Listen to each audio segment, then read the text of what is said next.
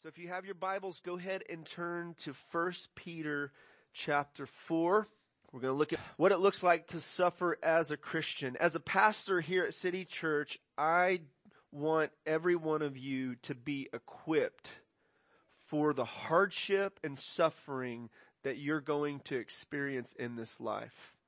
It is inevitable that you and I are going to face adversity, suffering, difficulty in this fallen, broken world that we live in. And I don't want any of us to be ignorant or naive about the reality of this broken world that we live in. And the Bible is very realistic about the brokenness of this world that we live in. It clearly communicates to us that there's going to be things that happen that are unjust and wrong, even when we're right in the middle of God's will. We're doing God's will. We're loving God. We're doing what's right and honoring Him. There's still going to be suffering and hardship and trials. The wisdom literature teaches us that adversity comes to the righteous and the unrighteous. So it's not always because we did something wrong that we're going through difficulties in this life. It just happens because we live in a fallen, broken world. But for you and I who are Christ followers, the suffering and hardships that we go through are not meaningless or vain. They will not be wasted. God will use every bit of it for our good and for His glory. And so I want you to be prepared for the day of adversity when it comes your way. I want you to not be uninformed about the reality that there will be hardship. I want you to be prepared so that you can suffer well. Peter was a good pastor, and he was preparing the saints for the suffering that they had been through or that they would go through as Christ's followers. And listen to what he says. This is a theme throughout the book of 1 Peter, is the idea that Christians are going to suffer. Listen what he says in verse 12. He says, "Beloved, do not be surprised at the fiery trial when it comes upon you to test you, as though something strange were happening to you. But rejoice insofar as you share in Christ's sufferings, that you may also rejoice and be glad when His glory is revealed. If you are insulted for the name of Christ, you are blessed, because the Spirit of glory and of God rests upon you. But let none of you suffer as a murderer, or as a thief, or as an evildoer, or as a meddler. Yet if anyone suffers as a Christian, let him not be ashamed, but let him glorify God in that name. For it is time for judgment to begin at the household of God. And if it begins with us, what will be the outcome for those who do not obey the gospel of God? If the righteous is scarcely saved, what will become of the ungodly and the sinner? Therefore, let those who suffer according to God's will entrust their souls to a faithful Creator while doing good." And all God's people said, amen. So here's the big idea. This is where we're going in this text this morning, is that suffering is a normal aspect of the Christian life that God walks with His people through. Suffering is a normal aspect of the Christian life that God walks with His people through, and He calls His people to cultivate joy, trust, and good conduct through it. Verse 12, he starts off addressing the Christians as beloved. He already did this in chapter 2, verse 11. He addressed them as beloved.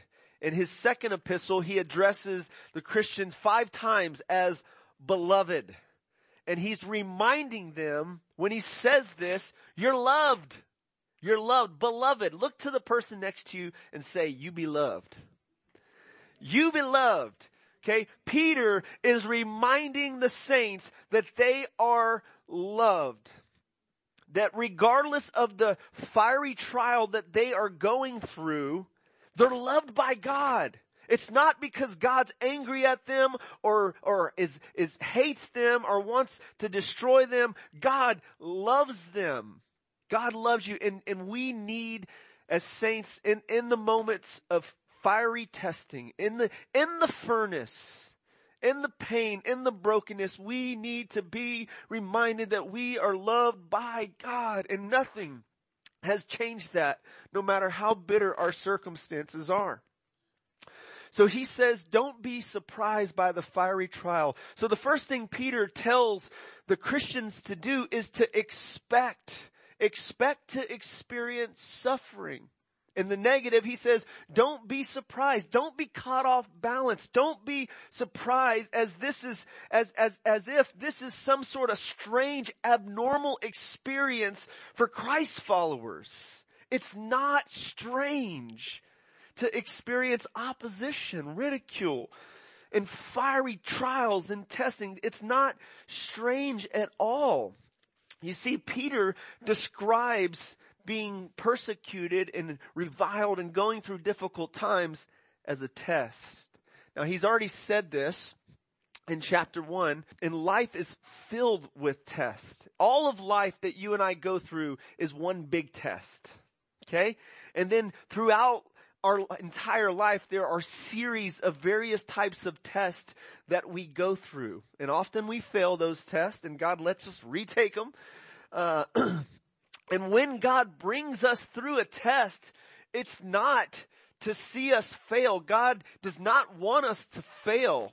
He's a good teacher who is doing something good in the lives of his children and in his students. He wants to develop us. He wants to teach us through the testing. Now, at the same time, while we're going through testing, there is a real enemy that Peter will mention in chapter 5 who wants to destroy us and devour us and tempt us to sin. He wants to see our demise when we go through the test. He wants us to get an F. He wants us to turn our backs on God. He wants our faith to fail. But as Jesus told Peter, I've prayed for you that your faith should not fail. When you return, strengthen the brethren. So there's these tests that God uses in our lives. He says, don't be surprised by the fiery trial. So he uses fiery trial and test. In 1 Peter 4:1, he says, since therefore Christ suffered in the flesh, arm yourselves with the same way of thinking. So Peter describes this way of thinking that you're going to suffer as well. Like Jesus did, he describes this as armor. Okay? Something that will help us when we're being attacked by an enemy who wants to destroy us. So have this mindset that suffering will come in this life. Okay? And you can pass the test. You can go through whatever life brings your way. Whatever God brings you through, he will give you grace to sustain you. He will be with you through it, and none of it will be wasted. I know I talk a lot about this, and the Bible talks a lot about this. There is a version of Christianity out there that will ignore this and downplay this reality. A version of Christianity that will emphasize health, wealth, and happiness and success. Okay, a prosperity gospel out there that is naive and disconnected with the reality that Christians suffer. And this is a part of following Jesus. So listen what Peter says. He says, first of all, expect it. Don't be surprised by it. And then he says, rejoice. But rejoice in as far as you share in Christ's sufferings, that you may also rejoice and be glad when his glory is revealed. If you are insulted for the name of Christ, you are blessed because the Spirit of God, the Spirit of glory and of God rests upon you. Now, this is easier said than done. I realize this. And sometimes this can actually seem kind of harsh to tell somebody going through some really difficult circumstances, rejoice, okay? And there is an aspect of our volition in this where we may not feel like rejoicing, okay? So there is a choosing of joy, but there is also this fruit that the Holy Spirit gives us. Joy is a fruit of the Spirit that He produces in our life, yet we have to choose it. We have to choose, I'm going to rejoice, and we need to find reasons to rejoice. And thankfully, Peter gives us some reasons. He gives us some reasons to rejoice. Notice what he says in verse 13. He says, you share in the sufferings of Christ. You're partakers. When you go through suffering for the name of Jesus, you share in the sufferings of Christ. You're participating in something really special. Okay? And the implication is that God is with you in this. Jesus is with you. You're not going through this alone. There is this deep, intimate fellowship that you and I get to experience when we suffer because we're following Christ. Paul in Philippians 3:10 described it as the fellowship of His sufferings. He said, I want to know Him. I want to know Christ and the fellowship of His sufferings. One theologian pastor said that this is one of the most intimate places of fellowship with Jesus, where we get to partake and experience His sufferings. And it's not that we add anything to what His sufferings has accomplished. He has purchased our salvation and redemption through His sufferings. It's finished. The work is done. Okay? We don't add anything to it when we suffer as Christians, but we get the joy, and it is a joy, and it will be a joy when we see Him face to face. We get to experience what it's like to go through difficulty. Have you ever been in a conversation amongst people who are talking about this great movie that they loved, but you hadn't seen it, and they're just going on about how awesome this was, and they're just talking about the movie, but you don't even know what they're talking about because you didn't see the movie, right? And so they have this fellowship and this participation, this connection, this common experience that they're talking about together, because they watched the movie together, but you didn't. You weren't in it. So you feel like an outsider. Or maybe it was going and seeing the Grand Canyon, or going and riding a roller coaster, or going and seeing a concert, or some kind of pleasant, great experience in this life. And others have had it and they talk about it, and you're in that conversation and you just feel like an outsider. Okay? There's a fellowship that comes around that common experience. And when you and I, as followers of Christ, when we get insulted because we love Jesus and we're representing Jesus and we're trying to tell people about Jesus and reach people with the gospel, we get to share in Christ's sufferings. There's been several times where I have been insulted because I was preaching the gospel. Okay? Now I just want to say it doesn't feel good in the moment.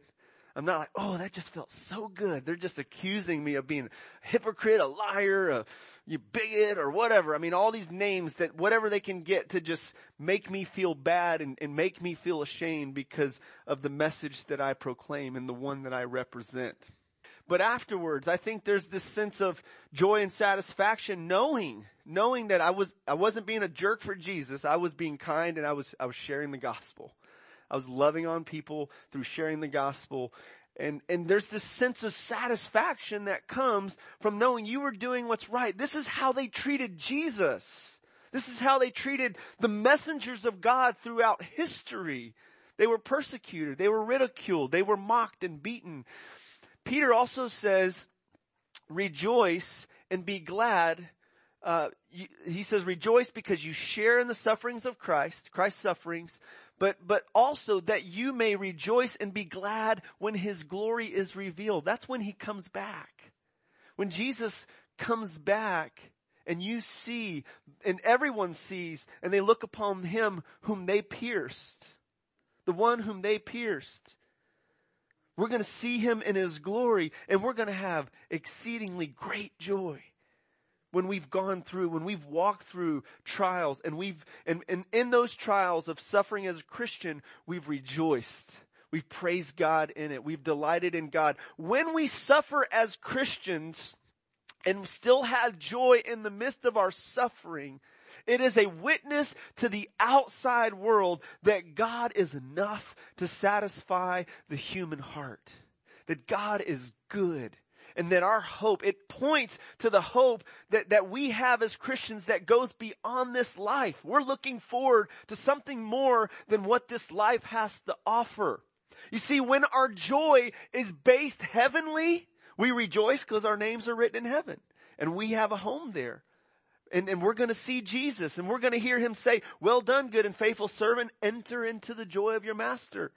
When we rejoice, when our joy is based on heaven and not on the things of this earth, we won't lose our joy when we're stripped of our earthly comforts, our possessions, our health, our reputation, our jobs, our homes, even our family. We can still have joy in the midst of the suffering. And this seems perplexing to the outside world. It's perplexing. How can you have joy when you've gone through all this? How can you not be bitter and bless and love those who have hurt you when you've gone through all this? That is a testimony of the work of Jesus in someone's life. And so Peter says that you're blessed when you go through these things. When you're insulted for the name of Jesus, you're blessed. And this is what happens. The Spirit of glory and of God rests upon you. You experience God's presence upon you and with you in a really special way. In Acts chapter 7, there was a early church leader, Stephen, who was a deacon or a leader in the church, and he was getting stoned. He preached Jesus. He didn't back down from preaching Jesus to a hostile group of Jewish leaders, and they stoned him. And as they stoned him, the scripture says that his face shone like an angel. He was shining bright. The Spirit of glory and of God was resting upon him. And you know what he said? You know what he prayed? God, Father, forgive them. Forgive them for, don't hold this sin against them. He says, into your hand I commit my spirit. Who does that sound like? Sounds like our Lord Jesus and what he said when he was suffering, doesn't it? And so there's a special grace. So just know this. Expect that suffering will come. Rejoice when you experience it. Don't be afraid of it. Don't be overly morbid and meditate oh, it's going to be so bad to where you get in fear and you're like, what if that happens to me? I don't know if I can do that. Know that there will be a special grace for you if you're called to go carry your cross and literally die upon a cross or be burned or whatever happens to you. And all throughout Christian history, we see things like this happening to Christians. And Christians being faithful to go through all this. Here's some things that Peter wants his hearers, the church, to know. He wants them to know that they're loved, that what they're going through are tests. You're being tested, okay? It's not an accident that you're going through this. God didn't just make a mistake and be like, oh, I didn't see that one coming. He's still on the throne, okay? He's allowing this test, and he's going to use this test. You participate in Christ's sufferings. You have a glorious future. Jesus' glory. You're going to see Jesus come back there. Peter says in chapter 1, set your hope fully upon the grace that is to be brought to you at the revelation of Jesus Christ. There's this glory that's going to be revealed. And when Jesus comes back and you see the King of glory in all his glory, you're going to have great joy. And you have this inheritance that's incorruptible and undefiled. You are blessed. This is the blessed life. This is the blessed life. The prosperity gospel would try to dupe us into believing that the blessed life is having riches and fame and good health. That's the blessed life. You have lots of stuff, no problems, it's all good, it's all smooth, and you're successful. Okay? Well, try to put that on the Apostle Paul. Did the Apostle Paul live the blessed life? Because that wasn't his life. Put that on Jesus. Did Jesus live the blessed life?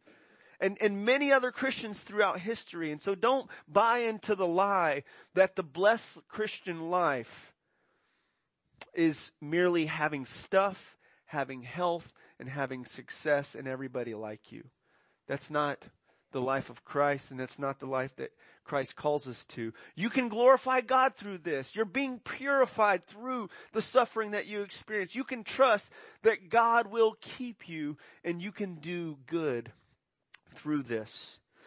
Now notice in verses 16, he says, do not be ashamed. He says, do not be ashamed. He says, yet if anyone suffers as a Christian, let him not be ashamed, but let him glorify that name.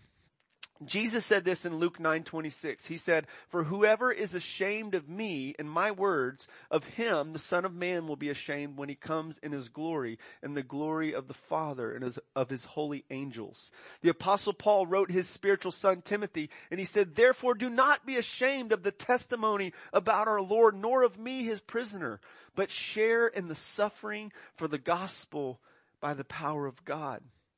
Paul said in Romans 1:16, for I'm not ashamed of the gospel, for it is the power of God to salvation, for salvation to everyone who believes, to the Jew first, and also to the Greek. Peter knew that there is a tendency for Christians to feel surprise when they're suffering. There's a tendency to feel shame when they're suffering, and there's a tendency to feel self-pity when you're suffering. So he says, don't be ashamed. He says, don't be surprised. He says, rejoice. Don't be stuck in self-pity like, oh, why is this happening to me? Woe is me. He says, rejoice. Joy is the opposite of self-pity. Don't have a pity party. Have a praise party. Praise Jesus. Rejoice in him for what he's doing in your life. And don't be ashamed. If you're going through difficult times, if you're thrown in jail, if your name is smeared all over Facebook and Twitter and Instagram because you're a witness for Jesus, don't be ashamed. But he says instead, glorify God in that name. Don't be ashamed.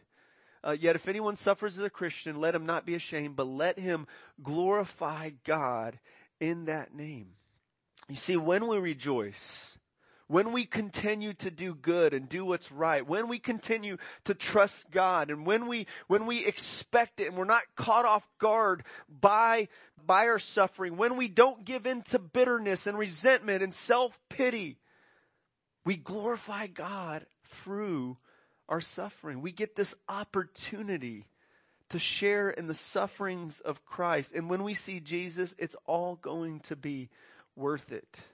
It's going to be worth it. Every bit of our sacrifice, every tear that has fallen from our eyes, God sees. And he says he's going to wipe away every one of those tears.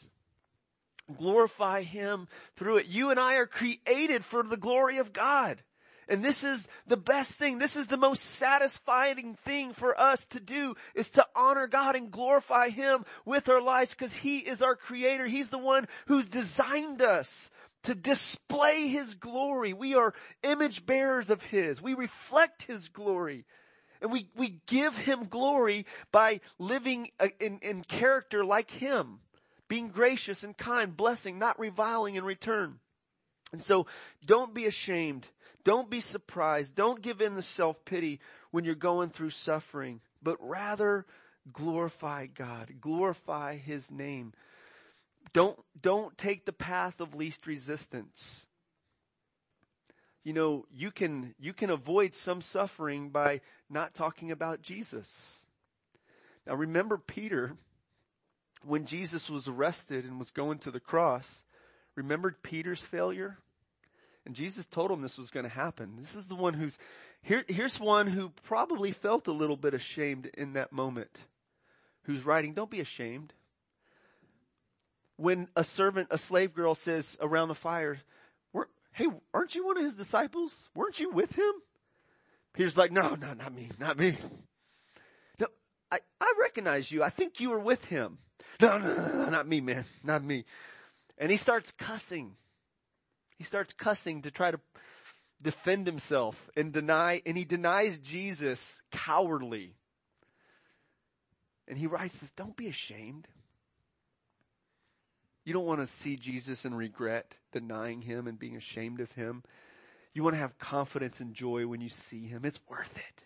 It's worth it. And Jesus was gracious to Peter, even though Peter seemed to be ashamed, even though Peter denied Jesus 3 times like he said he would. Jesus graciously restored Peter. Jesus was not surprised by Peter's sin and failure in any way. Actually, he told him it was going to happen. Peter had a hard time believing it. I don't know, not me, Lord. I'll die for you, right? And eventually he would die for Jesus. But he wouldn't do that depending on his own strength and self-confidence. Peter's self-confidence and reliance upon himself was broken through his failure. And he came to know God as the God of all grace. Not only the God who restores him in grace, but the God who sustains him in his grace and holds his life in his grace. He actually calls him that in 1 Peter 5:10. He says, now may the God of all grace strengthen, perfect, and establish you after you've suffered a while. Okay?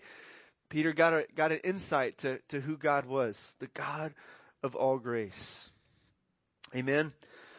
So let's look at this verse here, verse 17 and 18, which may seem a little perplexing to some of us. Verse 17, he says, For it is time for judgment to begin at the house of God. And if it begins with us, what will be the outcome of those who do not obey the gospel? And if the righteous is scarcely saved, what will become of the ungodly and the sinner? Peter is describing what's happening here as God's judgment in a sense. And so I think it's important to note, as commentators point out, and I'll do the same, is that this judgment for the household of God, the people of God, is not punitive. It's purifying. It's not condemning. It's cleansing and changing and conforming us into the image of Jesus, into Christ-likeness. It's not destructive fire. It's developing character within us. And so God brings us through the fire. And by the way, we don't escape. We're all going to be evaluated before God. We're going to give an account. So this is important to remember, especially if we think we can get away with some ungodly living as Christians, like now I'm forgiven, I'm under grace, I can go live this life. God will discipline you as a loving father. He gives spankings. Okay, he disciplines those he loves. And sometimes we need a little bit of pain applied to our lives because we don't listen until we feel a little bit of pain. We're like, oh, C.S. Lewis calls pain God's microphone, right? He whispers to us in the pleasures, but when pain is applied in our lives, it's a microphone. It gets our attention. You know, for the person who's, the doctors told them over and over that they gotta change their diet and they gotta start exercising, and then all of a sudden some physical thing happens and they're like, oh, okay, I'm gonna change my diet, I'm gonna start exercising now because this hurts, right? There's a little bit of pain that's applied and it gets our attention. We see this with our children. You take something away that they really like, you'll get their attention. Okay, no more LeapPad or iPad right now. Oh, that hurts, right? Or spankings. You know, spankings work really well. And there's various ways to discipline our children in a way that honors the Lord and helps them. Peter seems to allude to Malachi 3:2 and 3. He says, but who can endure the day of his coming? Who can stand when he appears? For he is like a refiner's fire, like a fueler's soap. He will sit as a refiner and a purifier of silver, and he will purify the sons of Levi and refine them like gold and silver, and they will bring offerings in the righteousness to the Lord. Amen. So this judgment for the Christian is not punitive. It's not hell. It's not condemnation. It's not because God's mad at us. God is disciplining us and working through. He will use even the ungodly things that sinners do, that non-Christians do to Christians, to develop us. James tells us this when we go through trials. When we go through trials in our lives, James 1 tells us, count it all joy, knowing that the testing of your faith produces steadfastness or patience. That's right. James tells us this. And so there are various types of trials that Christians go through. Now sometimes it's because of our own sin that we are experiencing suffering and trials. Not always, but sometimes. Peter says, let none of you suffer as a meddler, as a thief, as a murderer. All right. Now even if you're a Christian and you steal something, you're going to get in trouble. There's still consequences. Or you're driving 100 miles per hour in a 60-mile zone, and you're going to get a ticket. All right. Don't think that you're above the law and you don't have to follow the rules. You break the law, there's a fine to pay. And Peter says, don't let that be the reason why you're suffering, okay, as a Christian. Rather, let it be because you're following Jesus. By the way, this is one of the main objections that atheists have, that non-Christians have and atheists have to believing God and the God of the Bible. And the logic goes like this. If there is an all-powerful, all-loving God, why is there suffering in this world? Why? And so there's three things that I would point to for a biblical worldview. Three things. One is creation. Creation, when God created everything, it was good. Okay? He saw that it was good. There was no suffering. There was no death. There was no cancer. We live in a world where people take things that they shouldn't take. Where people insult others when they shouldn't insult them. When people lie and don't tell the truth. We live in a world where we get diagnosis of cancer. We live in a world where tornadoes come through and destroy houses. And praise God that not one life was taken in this last tornado that came through Dallas. That was one of my prayers as me and my family were in the closet. Okay, it wasn't one, it was 7. Thank you. Says the 12-year-old who went through a tornado with his family a couple years ago, right? So we live in a fallen, broken world where there's hurricanes, where there are there's wars, there's all types of injustices and just terrible atrocities that are going on in our day. And inside, we know this is not how it's supposed to be. This is not how our good God designed this world to be. It's fallen, it's broken. And so the Christian worldview is very plausible, if you ask me. Of course, I'm a Christian pastor. But I think it gives us some satisfying answers as to why we see what we see in this world. This is the story of God that He gives us. It gives us a reason why, because mankind rebelled against His command. It all goes back to disobeying God. Adam and Eve disobeyed God, and that's when death and sin and suffering and pain entered into this world. And we don't like it. We don't like the consequences of it. It's bad. It's painful. It's not good. But when we look at suffering, we must filter it through creation as God, the good creator, and mankind who rebelled against God, the good creator, and His good design. But then also look at the reality that God did something about it. He sent His Son, who never sinned, who didn't deserve to experience the consequences of any type of sin, and He bore our sins on the cross. He suffered and He died. Jesus felt pain and stepped into the painful experience of this human life for you and me. So God did something about it. God sent a rescuer.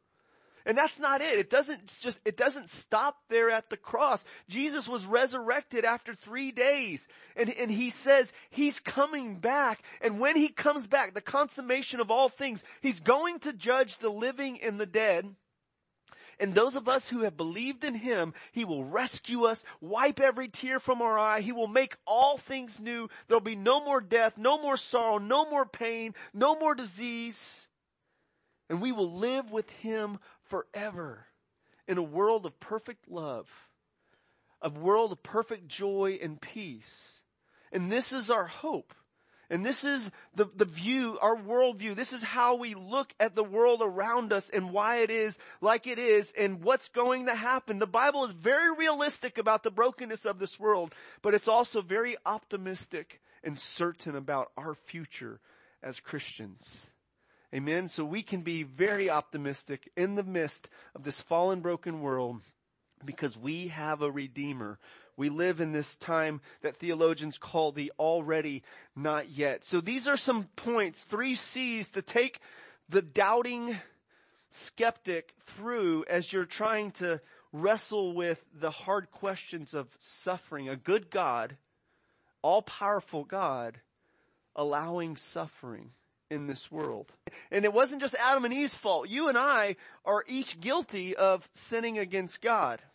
And so sin brings forth death. Yet, the sufferings that we go through aren't always as a result of our personal sin. Sometimes it's because of the sins of others. They do things against us that they shouldn't do. And God sees that, and He's going to judge. 1 Peter 4, they're going to have to give an account to Him who's going to judge the living and the dead.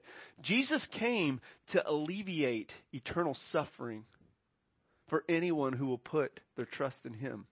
He alleviates suffering for us who believe. We look forward to that. But those who don't repent and those who don't believe, there is an eternal suffering that they will experience that the Bible calls hell. And God doesn't want anybody to perish and experience that. Christ suffered so that we can be delivered from eternal pain and sorrow and have eternal joy in His presence. So Peter concludes, and it's been said that this is kind of the summary verse that encapsulates all of Peter's letter, of the heart of the message here, of what he tells suffering Christians here. Therefore, let those who suffer according to God's will entrust their souls to a faithful Creator while doing good. Let those who suffer according to God's will. And don't think of your suffering outside of God's will as something that has surprised Him or that He didn't see or something that He's not working through in your life. It's meaningful. It's not vain. It won't be wasted. God's purifying us. He's developing us. He's working in us. He's getting glory through our lives as we respond appropriately. But we can entrust our souls to Him who is our faithful Creator, our good Creator who designed us, who sustains us, and He knows what we need. And a part of entrusting our souls to Him is continuing to do good. Now, Peter already said that this is what Jesus did. Peter, over and over, he points the Christians back to the cross, and he points them ahead to the second coming. Set your hope fully upon that. Look back to the cross. Jesus suffered, so you're not alone in that. You share in that suffering. He's coming back. Your suffering's going to end. It's not going to be forever. Sometimes we feel like it is. Like, God, when is this going to end? When is this going to stop? How long, O Lord? And we pray the Psalms. How long, O Lord? Until you intervene, until you deliver. He will come back. Peter says this about Jesus. For to this you have been called, because Christ also suffered for you, leaving you an example so that you might follow in His steps. He committed no sin, nor was deceit found in His mouth. This was Isaiah 53 that we read in communion. When he was reviled, He did not revile in return. He suffered and did not threaten, but continued entrusting Himself to Him who judges justly. God will vindicate His people. God will get revenge. God will judge the living and the dead. And God can be trusted with our lives. He has delivered us from the condemnation. He has delivered us from the consequences of our sin. So in closing, here's just a couple things that I want to encourage us to do in application. Establish a biblical view of suffering so that you might pass the tests of suffering, the trials of suffering that come your way, and effectively help others in their suffering. 2 Corinthians tells us that God comforts us in our tribulation so that we can comfort others in their tribulation. And so with the same comfort that we receive from God. And so if you don't have a biblical view of suffering, a biblical worldview concerning suffering, then you're prone to get caught off guard when it happens, when it comes your way, and be like, why does this happen to me? I've been serving God. I've been loving Jesus. I'm doing the will of God. I've been faithful. God, why are you letting this happen to me? So don't establish a biblical worldview of God so that you won't be caught off guard and thrown off balance.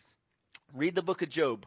Okay? There's some profound thoughts in the book of Job that help the suffering believer. Okay?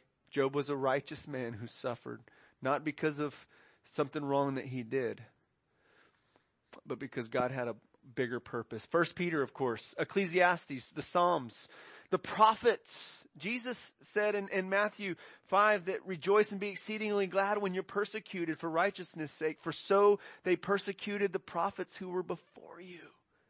Rejoice and be glad because great is your reward in heaven. Read the prophets, the Old Testament prophets. They went through some hardships for being messengers who represented God. And people didn't like the delivery package they had, the piece of mail that they brought to them. And they persecuted them for that. Read church history, the book of Acts. Cultivate a life of joy in God through pursuing Him in prayer, worship, and reading of Scripture. See, we're told to rejoice not only in our suffering, but we're told to rejoice always. 1 Thessalonians 5 tells us this is the will of God. Rejoice in the Lord always. Rejoice always. Give thanks in all things. Pray without ceasing. For this is God's will for you in Christ Jesus. If we cultivate a life of joy, not just in the difficult times, but in the good times, when things are going well, I'm baffled how we can have so many blessings and comforts and good things happening in our lives and us still be grumblers. I'm baffled how we can go on an amazing vacation with our family and have some great experiences, but still be complaining about the weather and small petty things, the restaurant, the weather, this or that, and little things. We have so much to be thankful to God for. So cultivate a life of joy and gratitude. And then avoid allowing shame or fear to keep you silent about Jesus. Don't let the fear of the pain of suffering quench your witness. You testify, you tell, you glorify God by pointing people to Him. And then trust that God will be with you and keep you through whatever suffering you may face. Entrust your souls as to a faithful Creator. Theologians point out that this is a banking term where you're entrusting something that's going to be kept safe. God will keep your souls. And Peter already said this in 1 Peter 1:5, that you and I are being kept by the power of God. He's keeping us through faith. We're being kept by the power of God. So entrust Him that He got this. He has the whole world in His hands. And what you're going through and what you go through in this life is no surprise to Him. He sees it. And you know what? He's with you.